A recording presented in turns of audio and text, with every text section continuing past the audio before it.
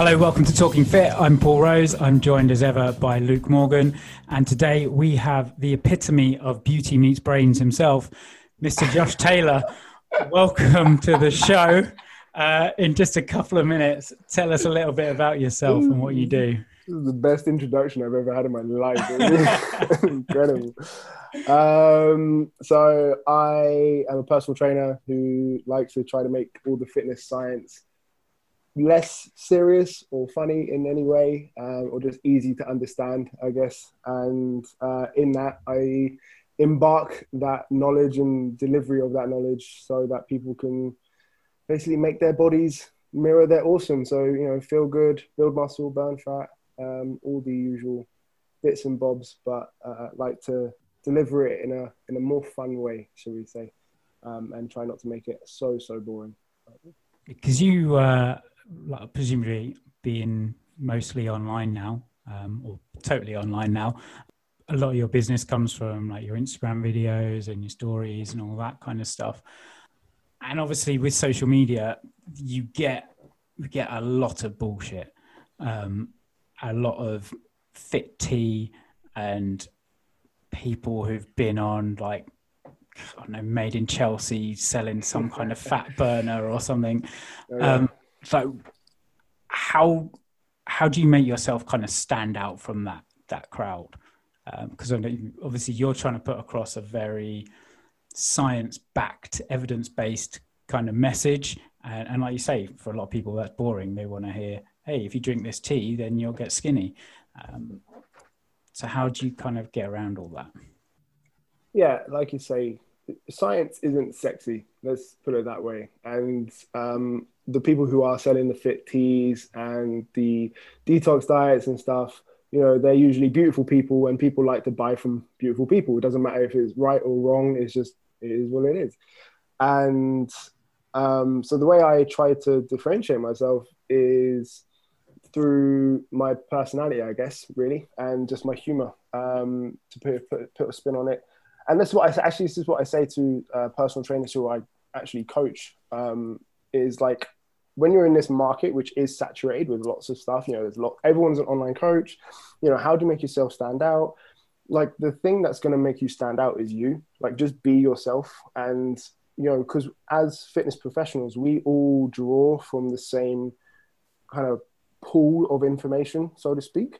So it's just trying to push that information through the lens that is you, your personality, your humor, your whatever your little idiosyncrasies are. And then that's how you differentiate yourself. But the way I try to just go above that a little bit more is I do try to make sure everything is referenced, backed with science, so that what I'm saying isn't just another pile of shit added to the storm, so to speak. Excuse my French. But yeah, it's because there is just so much out there, right? There is just so much misinformation more than information, I would say, because there's no filter on it, really. So the social media needs to be doing more on like pinning down on things like that. But that's why there needs to be people, who are evidence-based, who aren't afraid to call out these people, or at least educate the followers that they do have on why this is wrong.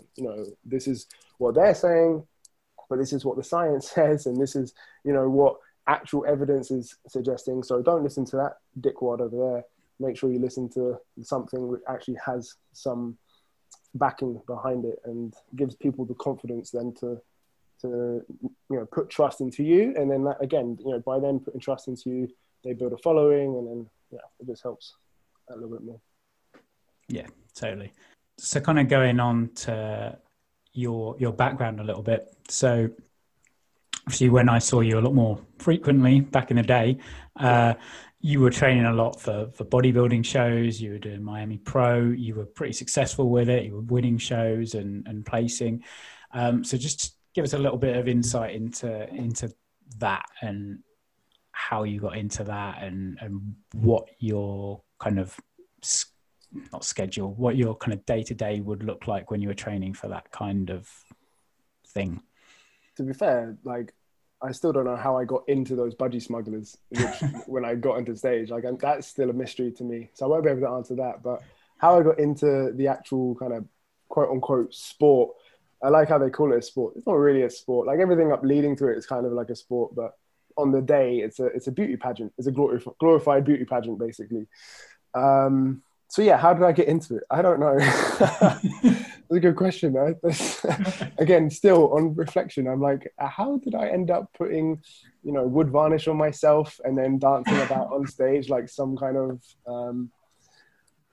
flamingo? I don't know, but I think it came from like I started with boxing, so that was my original kind of sport that I was in, and I did that for nearly a decade. And then I finished that because of injuries, and I just kind of fell out of love with the sport. And I needed I needed something else because it needed to satisfy my competitive nature. Just getting into personal training, meaning I was just getting into the gym, lifting weights.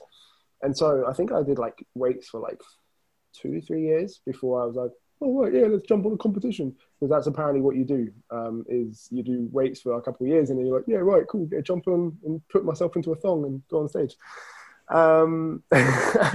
And on hindsight, again, I should have waited a little bit longer and put some more muscle on, but it is what it is. And yeah, getting into that, I booked into my first Miami Pro, which was like a fitness modeling competition. So it wasn't like as extreme as bodybuilding with like getting super, super dry, shredded glutes or anything like that. It was get really lean, have good musculature, but put some budgie smugglers on and pose a little bit and pout with your mouth. And it was a bit more like, yeah, cool, I can do that. That's a bit me, because I'm a bit camp in nature, so it works. And yeah, I basically prepped for, I think, my first show. And this was when I was 21. So I prepped for, I think it was like 16, maybe 20 weeks. Because I just didn't know, like I'd never dieted before in my life. Like when you're boxing, you don't focus on fucking diet. You're focusing on eating enough to make sure you don't get knocked out and perform well in the ring. So this was the first time I like properly dieted. So I needed to give myself enough time, going on like bodybuilding websites and forums, just figuring out like, oh, how do I even do this shit, man? Is this crazy? And then yeah, I won my first show, which was cool, and that kind of gave me a bit of motivation to keep doing it. I think I did 2 more shows after that. Funny enough, I got worse. So I won my first show, and then I got second, then I got third, and then I was like, right, okay, I'm only going one way after this. Finishing a high. So, and yeah, then I think after the third time, and this was no discredit to the person who won, awesome, they done their hard work, because it's a subjective sport. So I came third, and I looked at the guy who was first, and I was like, well, if I have to look like he does to become first, like I don't want to do this, like whatever, I'm just going to train because I like training and get try and get massive and whatever else, and I'm still trying to do that. It's not a mission accomplished by far. And yeah, just that's kind of how I got into it, and it's definitely been an experience which I'm glad I did, for sure. You brought up a really interesting point actually in the diet sense of things, because like you said, in boxing and in pretty much any other sport, if you're doing it to any kind of competitive level, you're eating to fuel yourself and to make sure you don't pass out when you're training. Yeah. And that normally involves eating quite a lot of good stuff and topping it up with a bit of crap, unless you are literally a professional athlete. Whereas in the kind of physique world, bodybuilding world, competitive fitness world, it's not the opposite, but you're really trying to limit how much you eat, because you need to keep your fat down as low as possible, and then also train to a really high level. So just tell us a little bit about that and how you kind of get through days like it's like there are some days which are just grueling. You're just like you're a zombie, especially towards the end. Like I would say for 2/3 of the prep, it's really good. Like it's healthy. All you're doing is you're just eating healthy. You're watching what you eat, more meticulous than most people, but you're still having to have nutrient dense foods, making sure you're getting a good balance of it, and training hard. But then it's the last kind of third of the prep where you're getting towards show day, and then calories are becoming super low. And yeah, you get days where you're flagging, but it's my mentality was like, I put myself through this, so I can't really complain. I just need to, you just need to get on with it and do it. And by that time, you're in such a routine and habit, because like I said, you had been dieting for, let's say, 12 weeks prior, and those last 4 to 8 weeks are the ones that really suck. And so by that time, you're in routine, you're in your habits, and it's just a case of having a mental battle, just trying to stand up and make sure, because like when you're training, you've actually got more energy. So like when you're like, that's when you're feeling great. So it's the rest of the day when you're trying to like train other people and you can barely put words out. Like, it's just like, you literally, it's tough because it has such a big impact on every other aspect of your life. This is why I kind of got out of bodybuilding as well, because it is selfish, and unless you're able to commit fully to it, like obviously you're going there to win. You don't diet for 20 weeks and put yourself through hell just to like, I want to take part, so you're going to win. And for that, you need to be extremely selfish with your time, with what you're doing. And, at that time I could do that because, I was 21. So it's like, yeah, fine, I'll do that. But yeah, a lot of it was getting on with it, making sure you don't pass out when you're, like I say, with clients or just walking to the shops. But generally it was okay. Like I didn't ever have like any like really bad, like I had a couple, like my first prep, I had a couple episodes where I binged. So, it was, again, because I've never dieted before. So before that I was dieting for, what is it? I think it was like, I think about the 12-week mark, and I hadn't had a cheat meal or anything like that in that time because I just didn't know any better. And then I think I just couldn't. I started opening this peanut butter jar, and then like one scoop of my finger turned into a fucking fistful, and then it turned into like whatever was in my cupboard. And it wasn't even nice stuff, it was like old cereal bars, which I hadn't even touched for like freaking years. But because I was just like so ravenous, and then like I opened the floodgates, I was just like fucking ravaging everything. But yeah, it was, you just get days like that, right? But then you're like, right, I need to pick myself up, go back on it. And that's all you can do, is just try to mitigate those bad days, take advantage of the good days where you have got lots of energy. And like you rightly said, with other sports, you're eating and training to perform. Whereas, when I'm on stage, that's when I'm at my absolute like weakest. I'm like, oh, if it wasn't for the rice cakes and jam behind behind backstage, then again, it's just really tough for you to do that. And not only that, you're having to then flex everything, which is like so tiring. And because you're dehydrated and you're hungry, you're cramping, and you're like, oh my God, and you've got like try and keep your composure in your face. It's an experience, that's for sure. But it was, like I say, it was a good learning curve for me going forward. For those who don't know, obviously you just said you're spending 16 to 20 weeks prep. Was that on your first one? Mm-hmm. Yeah. Any longer with the others? No, the second one was similar, actually. I think I started, I would say I think 16 weeks on the second one. The first one was a bit longer. Second one, I was like, oh, okay, I don't really need that long. So I think I cut it by 4 weeks. So I think it was 6 weeks. 4 or 5 months. Obviously, that's a lot of work to put in. And as you said, you're basically scored on somebody's opinion, aren't you? How long are you in that exact physique for? It's not long, is it? For me, I think it was like 15 hours. I mean, because like I literally, like as soon as I got off stage, it was like, right, Dunkin' Donuts, pizza, go. And I think the next day, the amount of water that I retained, I put on about 3-4 kilos overnight or something like that. And then the rest of the week was just, again, because I had no sense of control on what I was eating. So I was just like, yeah, it just kind of went crazy. But yeah, as for the actual, like, how long do I keep that physique for? Not long. The second time I kept it longer because I had some photo shoots lined up. So like I had a backup plan that time. But the first time was like, yeah, it was like letting a dog off the lead really. And then never getting it back. I was listening to a podcast recently and they were talking about bodybuilding pre and post social media and how back in the day, before there was any Instagram or Facebook or TikTok or whatever, an athlete would train for the 16, 20 weeks. They'd do the show, maybe, like you said, retain it for a little bit to do some photo shoots, and then they'd chill out and just kind of let themselves go for the rest of the year, and then do maybe another show later that year, but probably wouldn't do one until the following year. So it'd be kind of like they'd have a proper off season.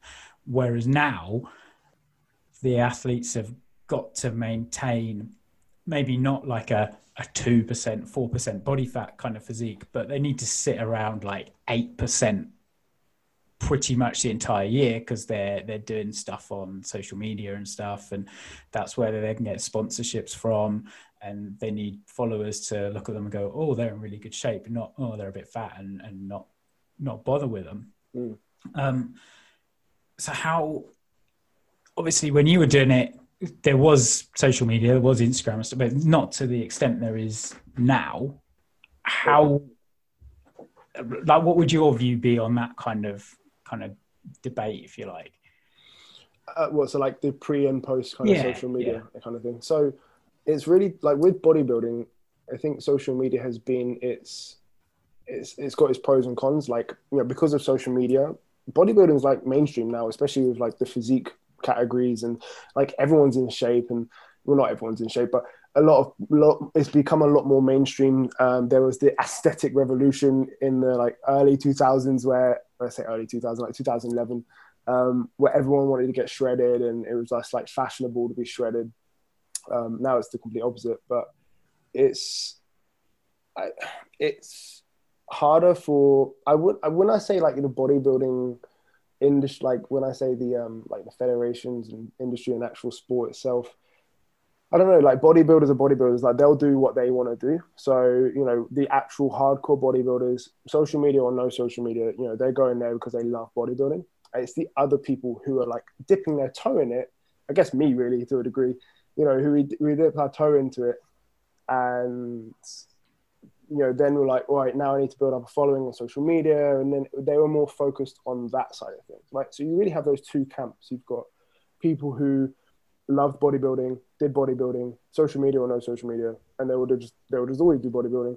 And you've got people who kind of did it for social media, or they did it for another reason. And, you know, then that's where it becomes really dangerous, right? Because like you say, they have to try to keep that, you know, all year round. They've got to try and maintain that physique, which is very hard to do, you know, as a natural competitor. You know, that's where then you dive into the world of, okay, well, I need to be taking some sort of, you know, performance enhancing drug to allow me to maintain this muscle mass, this body fat year round, so that I can hold on to my sponsorships, so I can keep my followers, so I can tell my followers that I'm natural and sell them some freaking vegan protein powder, which obviously doesn't work. You know, there's all these kind of things involved with social media. So it's been a platform for the like newer categories like physique, and allowed that to be mainstream, which has allowed the bodybuilding industry to make even more money, which is great, because then of course that means, you know, it's becoming more mainstream. However, there's a negative of it having an effect on a lot of people as well, like not just the bodybuilders themselves and the athletes and the people who are running the social media pages, but then their followers, right? They're like, wow, these people have these amazing physiques all year round. Why don't I look like that? And then that's where it creates this massive shift in body dysmorphia, you know, and there's been plenty of studies to show how bodybuilding affects people's psychology. You know, again, they usually build eating disorders, whether that be orthorexia or binge eating, or, you know, other eating disorders, you know, around that kind of culture. Body dysmorphia going at an all-time high with it. Yeah, that's the negative side of bodybuilding, really.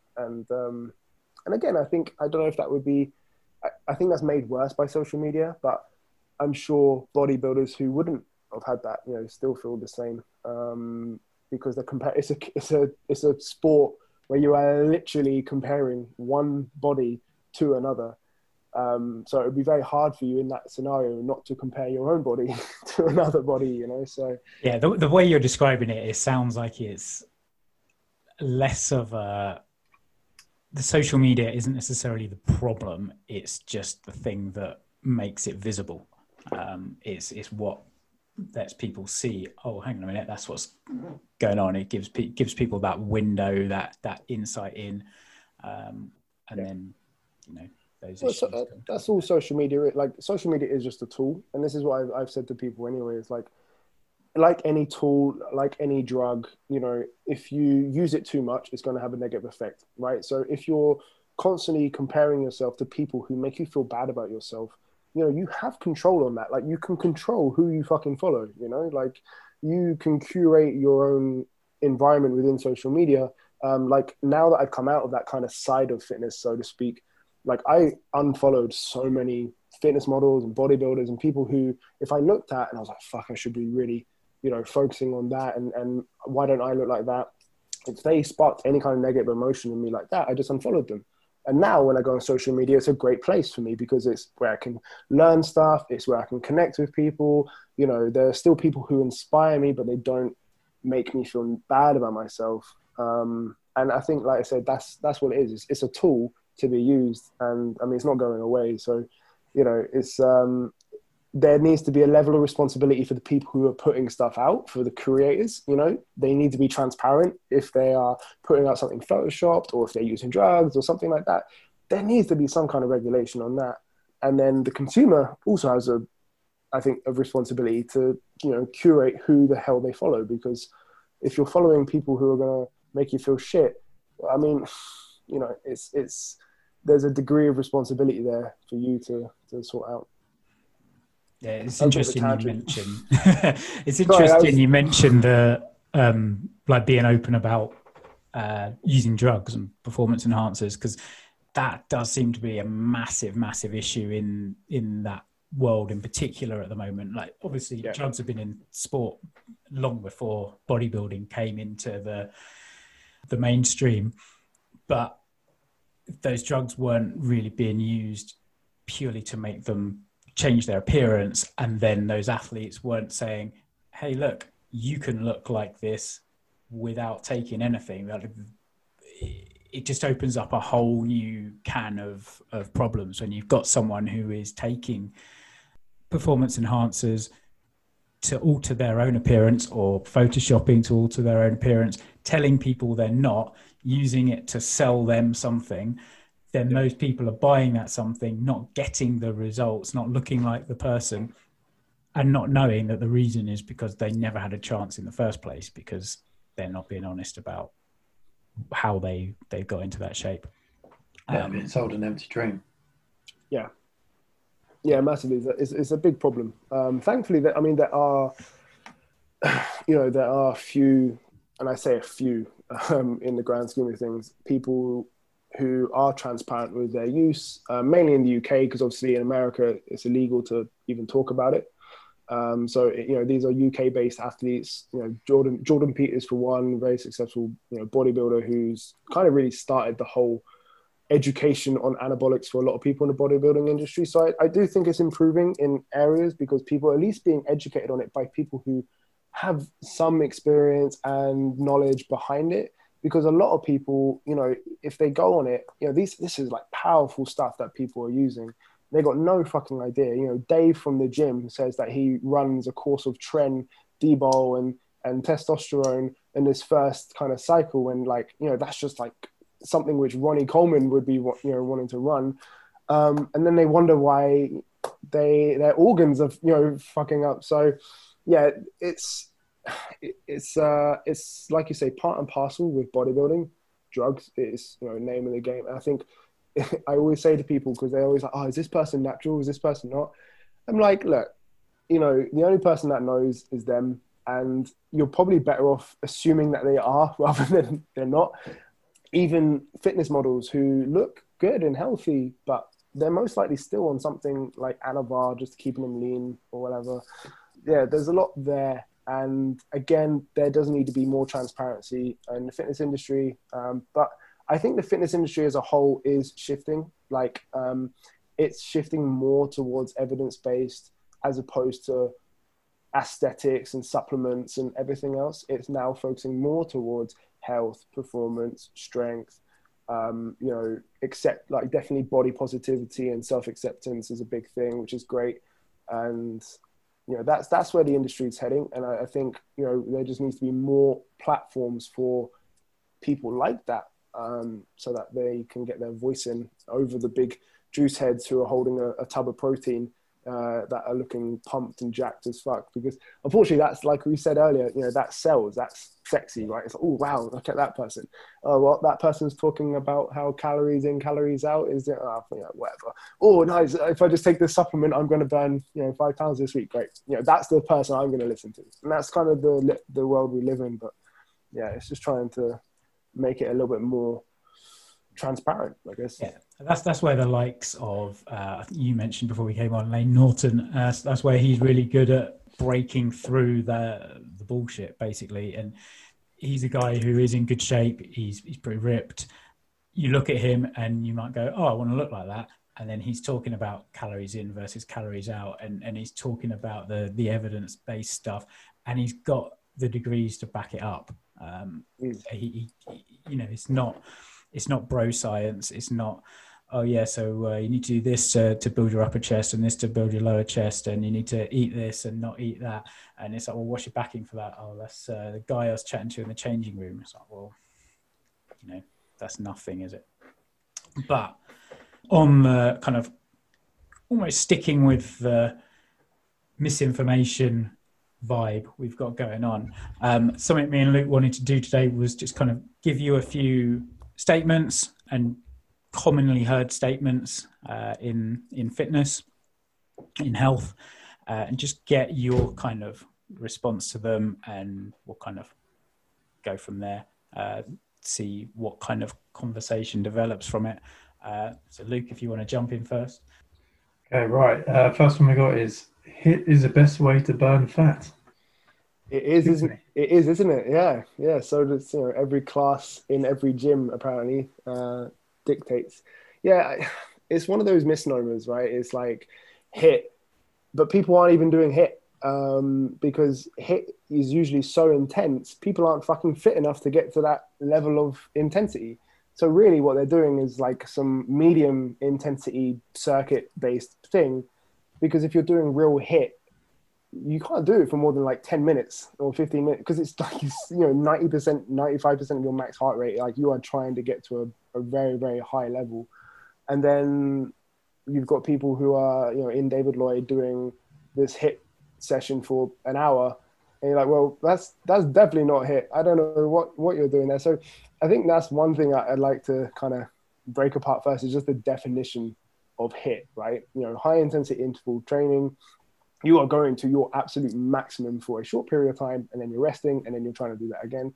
And that's what weight training is as well, if you think about it, right? Weight training, you're going maximum effort, you're having a rest, you know, so weight training and HIIT training are very similar. And there's actually quite a lot of studies which have compared the two, like what are better for, you know, fat loss, etc., or how they affect muscle gain, all that stuff. But when it comes to like actual fat loss, there's no difference between HIIT and steady state, right? There was a meta-analysis done on around 30 studies, and again, they showed like basically there was no difference between the two. I think HIIT maybe had a little bit more, but it wasn't statistically significant to say that, yeah, HIIT is definitely, you know, better than steady state. And I think the main benefit of HIIT anyway is just its time, right? Because like if I was to give a lot of people advice on calorie expenditure, because we all know when it comes to fat loss, it's not the cardio or the type of training you're doing, right? It's your total calorie expenditure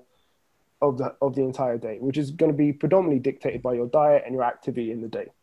So those are the two variables that you really want to be focusing on, not the type of fucking cardio you're trying to do. And if I'm prescribing a client what they need to be doing to burn fat after they've got their diet side of things, I'm usually going to go for something like walking, right? Because everyone can walk. There's very few people, you know, excluding obviously a few, who are going to be able, you know, they can walk, right? So their fitness levels are going to be good enough to walk. Whereas with like things like running and sprinting, you know, it's just going to be too high of a demand. The only thing with that is it's time consuming.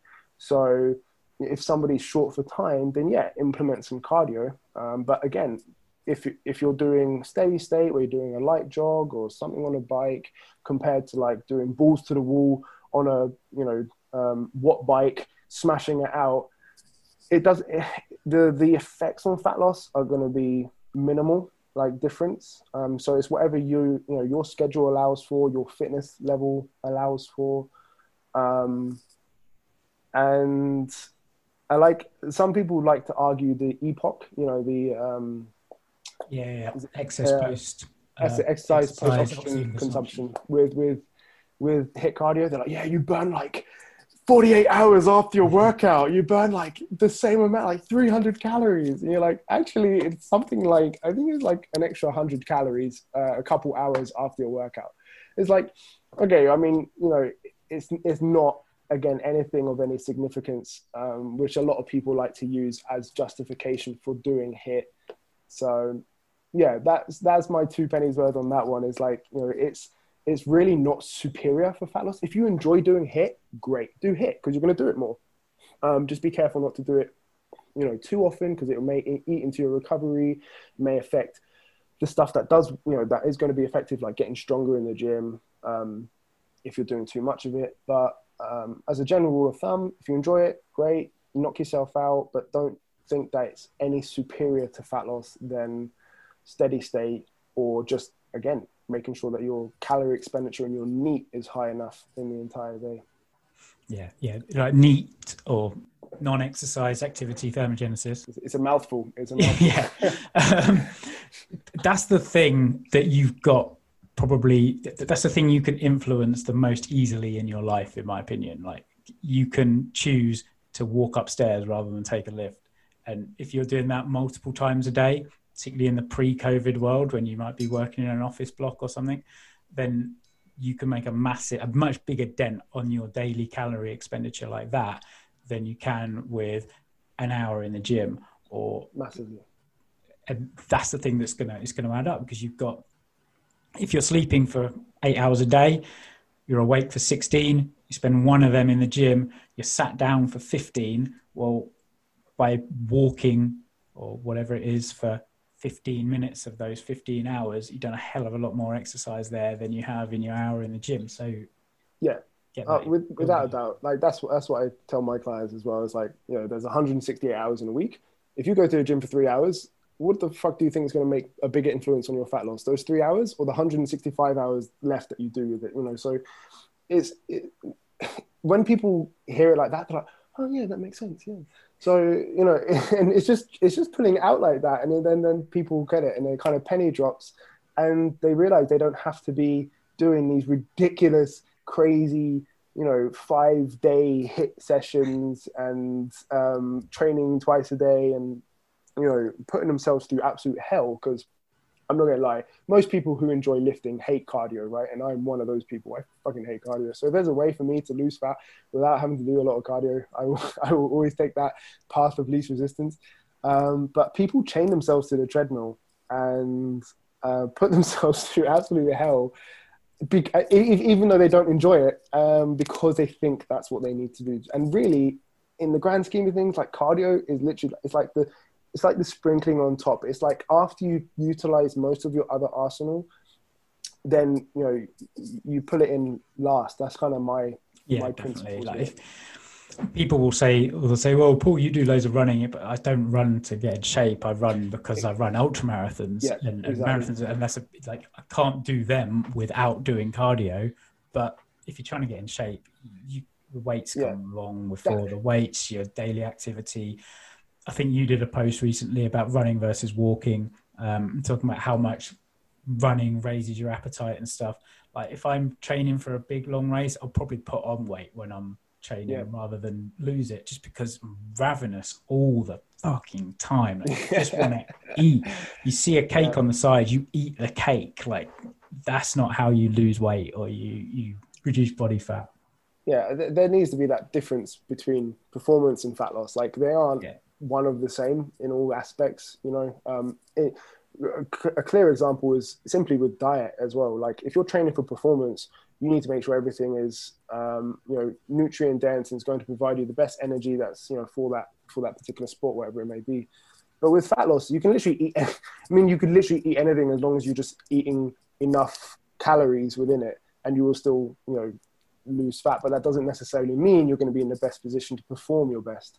So yeah, there needs to be that distinction, because people think, oh, I need to be running like fucking 5K and 10K for me. It's like, well, yeah, if you want to run 5Ks and 10Ks, you go do that. But, you know, if you want to lose fat, there's an easier method to it. And like you said, you get ravenous with cardio. Like you'll eat a child's arm or something. That's probably the worst thing I could have said. But yeah, you will be so hungry. And for people who are looking to lose fat, that's not a good thing to be super, super hungry. Okay, so next one, which we've kind of led into this quite well. Carbs make you fat. So we hear, cut carbs, you'll lose weight. Carbs are the devil. They increase insulin levels, which makes you store more fat. They get stored as fat if you don't burn them off, etc., etc. There's so many reasons we're told that carbs are the reason that people gain weight, and that we should cut them out of our diet or dramatically reduce them from our diet in order to lose weight, to lose fat. Yeah, this one's fun. So I think, again, people usually who are in the low carb crowd are also in the low sugar crowd. They usually are one of the same. Again, they put two together, like, oh, sugar's the devil, carbs are, you know, bad, you can't eat carbs after 6 p.m, whatever, you know, the usual notions are. And there used to be, up to the year 2000, there used to be a correlation between, you know, carbohydrate and sugar intake and obesity. Okay, so then, you know, from an external point of view, you're like, oh, well, that makes sense. You know, if sugar's going up and obesity rates are going up, sugar must make people fat. That's simple, right? But then after the year 2000, sugar intake goes down and obesity is still going up. So, and low carb zealots never talk about that part of the graph. They only go up to the year 2000. They never go past that one. And again, when it comes to the whole insulin fairy, which is a massive favorite of mine, because people just don't quite understand what insulin is, right? Insulin is a storage hormone. It will store everything. Okay, so, you know, if you eat a fat-based meal, you're still going to spike insulin. If you eat a protein-based meal, you're still going to spike insulin, right? It's going to be spiked because it is a storage hormone. Carbohydrates, yes, they do spike it most out of the other three macronutrients. Carbohydrates will spike insulin the highest. But insulin, and this is where people get confused, because they're kind of right and they're kind of not. Right. So they're like, oh, if insulin's high, then you can't burn fat. It's like, yes, when insulin is high, you will blunt lipolysis, right? Fat burning.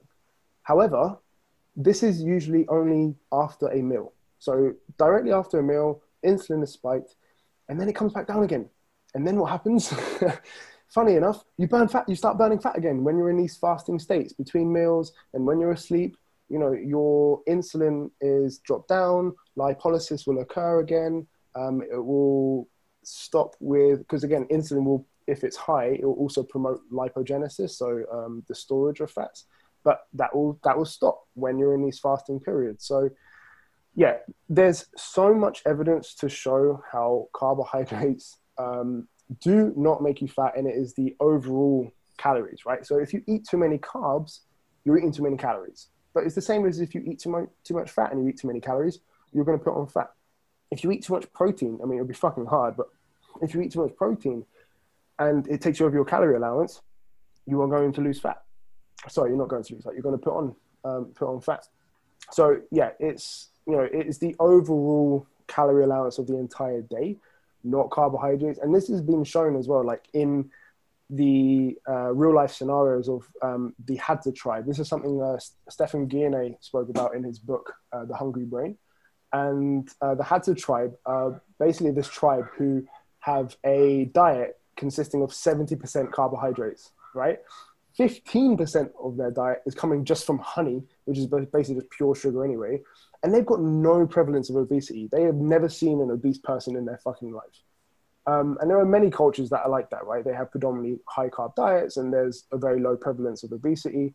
So it's not it can't be carbs, but it's just easy for us to blame carbs because, you know, the media has put it that way. You know, we like to just, as humans, we like to just pin it on just one thing. We don't like to have to use our brain and think about, wait, what, calories and hyperpalatability of foods and like other shit which could possibly contribute to this? No, it's just carbs. It's just easy for me to say carbs.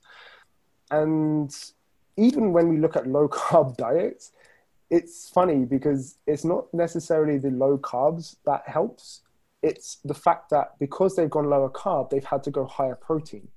And so because they've gone higher protein, it's actually the higher protein that's helped with their fat loss instead of the less, you know, lower carbs, because they've done diets where, like diet studies, where they've given people different compositions of macronutrients. So like high carb, low carb, high fat, whatever, right? Made up, given to different groups, and they've all lost similar weight. Again, showing that when protein and calories are equated for, because protein is more thermogenic, so you will burn more calories if you're digesting protein, that you will lose similar amounts of weight. And it really comes down to preference, which is a big reason why I get a lot of my clients now, instead of tracking, because it used to be tracking protein, carbs, calories, fats, majority of my clients, I just get them tracking protein and calories, and they can do what the hell they want with carbs and fats, because it's just not relevant when it comes to fat loss. Yeah, I've said for a long time that a big reason you might start losing weight, losing fat on a low carb diet. You're not only cutting out carbs, as you say, you're increasing protein. You're also cutting down your fat a hell of a lot, because no or very, very few people will have a slice of bread and not have butter on it, or have pasta without some kind of sauce or a load of cheese on it, or potatoes, the same thing. Like, no one goes and bakes a potato and then just sits there and eats it like an apple. Like, I do. Yeah, that's me, man. That's a bit of me. Just munching on a sweet potato. No, I'm joking. I definitely do not do that. I don't think I'd have many friends if that was the case. But it's something that you kind of like, you touched on there. Like you said, it's fats that usually come along with the carbohydrates that you're also bringing down, therefore total calories. Like, when people think of sugary food, like, let me do it to you actually. Yeah. Right? What is a sugary food? When I say sugary food, what do you think? Cake, biscuits, chocolate, cool, etc.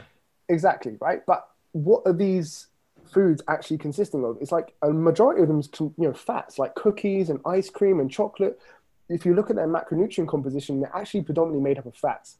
And then the carbs and sugars are, yes, a big part of it, but they're not the most part of it. So it's not just sugar, you know, it's not just sugar, it's not just carbs, because it's the beautiful blend that these food companies have been working so tirelessly to create an orgasm in your mouth, known as the bliss point, which makes you want more. You're like, oh God, that was so tasty. I can't wait to have some more of it. You know, quick, give me my fix, my cookie fix. But rarely do you find someone rolling up lines of just pure sugar and snorting them because they're addicted to sugar, or just eating a bowl of sugar. Like, fuck off. No one's doing that. You know, people are eating the hyperpalatable foods, which basically just means really damn tasty. So these really damn tasty foods, and it's the blend of sugar, fats, salt, texture, you know, all of these things that food companies work hard for to make you want to eat more and then buy their shit. And again, that's where people get confused. They're like, sugary foods, it's a misnomer. It's a complete misnomer. Yeah. Sorry, when I get started on this stuff, I'm like ranting away. But we can certainly see where your passion lies. I just like to say hyperpalatability, because it's really tough for me to get my lips to move that fast. Yeah, I think sorry. It's like 5 times. It's good. 5 times executed really well so far. I'm glad it was you saying it, not me. What others have you got? We just have a word off. Yeah, supercalifragilisticexpialidocious. I think that was my next best one. I think I stole Luke's one there, actually. But Luke, it's all right. You can go back and steal my one. That's fine. A lot more simple, but still want your take on it. Lifting weights alone can make you bulky. Yeah. Well, this is usually stemming from, I would say, females more than males, right? You know, and yes, let's just put it this way. If I wanted to learn golf and I went to Tiger Woods and I said, hey, I'd really like to learn golf. And he goes, whoa, whoa, whoa, you know, just make sure you don't become a pro, you know? And like, that's kind of how I think of it when people are like, oh, I want to lift weights, but I don't want to get bulky. It's like, trust me, I've been trying for the last like 10 years to get bulky. It's not that fucking easy. So yeah, I think, like you said, that's usually the best argument with that one. But some interesting stuff, which I've actually seen recently, is how women can actually put on as much muscle as men relative. So relative to their size, relative to their body, they can actually, men and women actually build muscle at similar rates. Obviously, the difference is, you know, men they start with much more muscle and they're just generally much bigger. But like you said, unless you're training to get huge, so you're eating in a big calorie surplus, you are lifting, you know, consistently heavy, and you're pushing it to the absolute limit with trying to put on as much muscle as you can. It's very hard, as I've just said, because I've been trying for the last decade to get bulky. And it's not as easy as picking up a weight and then turning into Ronnie Coleman the next day. I think a lot of it comes from like in the first year of lifting, like that's when you're going to get your most gains, right? So like after that, it's just an absolute uphill slog. So I think people just need to enjoy, if anything, if they get gains like fast in their first year, whether they're females or not, like enjoy them, embrace them, because you're never going to get those again. And it's just making sure you're putting them into the areas you want to put them in. Like if you're doing it from an aesthetics point of view, so if you're a woman who doesn't want massive traps, well, don't do a shit ton of shrugs and deadlifts and things that are going to, you know, build those muscles up. If you're wanting to shape up your glutes and your hamstrings and your quads and maybe your shoulders, then great. You know, go in with the intention to try to build as much muscle as you can, because even when you think you're going to be putting on a lot of muscle, you're most likely not. And again, a lot of it's determined by genetics anyway. So yeah, it's an interesting one, because like I said, it's not like, it's one of these things which I used to be so like, yeah, you know, you can't get bulky. It's like, actually, there is some side to it where, you know, there's an element that you could, and we've seen it with, you know, girls who are bodybuilders, for example, right? But again, when it comes down to it, these girls are like, it is their life to put on muscle. Most of them are also on performance enhancing drugs. So they are higher elevated levels of testosterone and anabolic hormones within their body. So unless you have that, or you have testicles hanging beneath you, it's going to be very hard, again, to be building as much muscle as a man. So I think on top of that, most people don't realize just how hard you have to push yourself, how much you need to fatigue the muscles. Like, it's not just a case of waking up and feeling a little bit sore the next day. Like you've got to be breaking stuff. People might, I always say that you don't know what your true max is with a lift until you've been stuck under a bar. Like until you've been laying on a bench with a bar across your chest, looking around and shouting at strangers to help you lift it off, you don't know what you're, or like, you know, you've sat down in a squat rack and you can't get up again and you think you're going to be stuck there forever. You don't know what it actually is to push to your limit. You know, you might know what it is to push quite hard, but you need to be going to that limit multiple times a week. And if you've never been there, you're not going to get big. Yeah, I mean, I've actually got a post coming up, and it's the reason you can't build muscles because you train like a pussy. Because unfortunately, a lot of people who are struggling to build muscle, they just don't train hard enough. So again, like it's one of those quotes which I saw from Arnold, I think, good old Arnold, godfather of bodybuilding. He said like, somebody says, oh, I don't want to look like you. And it's like, don't worry, you never will. And it's like, it's true, because there's an element of like, you know, this is tough. Like you really have to take yourself to places which are not nice and they are painful. And most people just don't want to train like that, right? They just want to train to feel healthy, maybe look a bit better, lose a few pounds, whatever. But to actually, you know, slab on some muscle and like some decent muscle, yeah, it's a commitment and a power of will.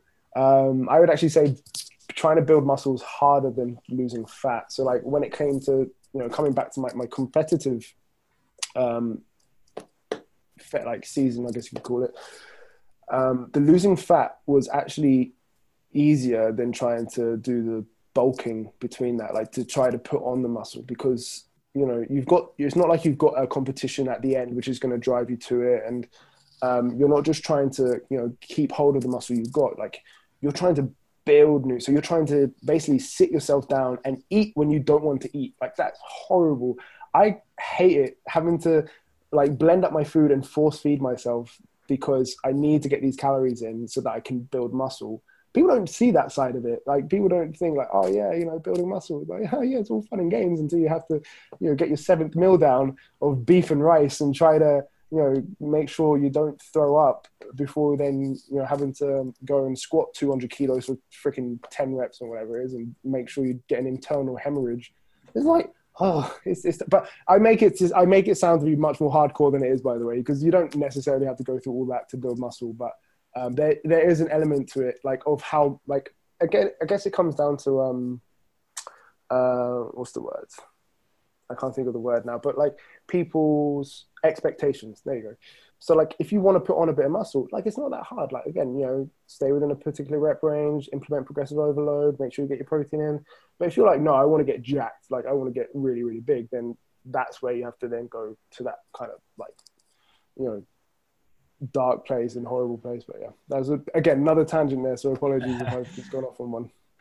So last one, the idea that your metabolism slows down or stops when you go to sleep. So therefore, if you eat anything late at night, it just goes into your body and your body says, no, I'm not digesting this, and just sticks it straight into fat stores.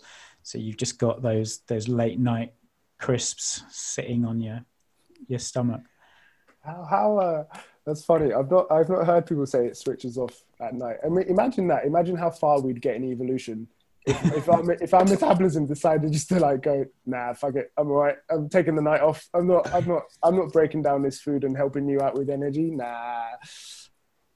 So that's funny, because again, I think it's good to define things, right? So like, when we talk about metabolism, and I would put forth that this is probably the biggest misnomer in all of fitness, right? Because people just use it to describe everything. It's like this magical entity inside you that dictates your body composition and everything else. When in actual fact, it's all these chemical reactions that are happening inside your body. It's happening right now as we're talking to each other, and, Paul's drinking his glass of water. All these chemical reactions are happening, and they're catabolic, so they're breaking shit down and they're providing energy, or they are anabolic, so they're using energy to build stuff up, right? And that's constantly happening. And there's, it's a very intrinsic, basically roadmap of lots of different metabolic pathways that are happening. And that's not going to switch off. Like, that's not going to stop because, you've reached a certain time. It's always happening. It's happening when you're sleeping.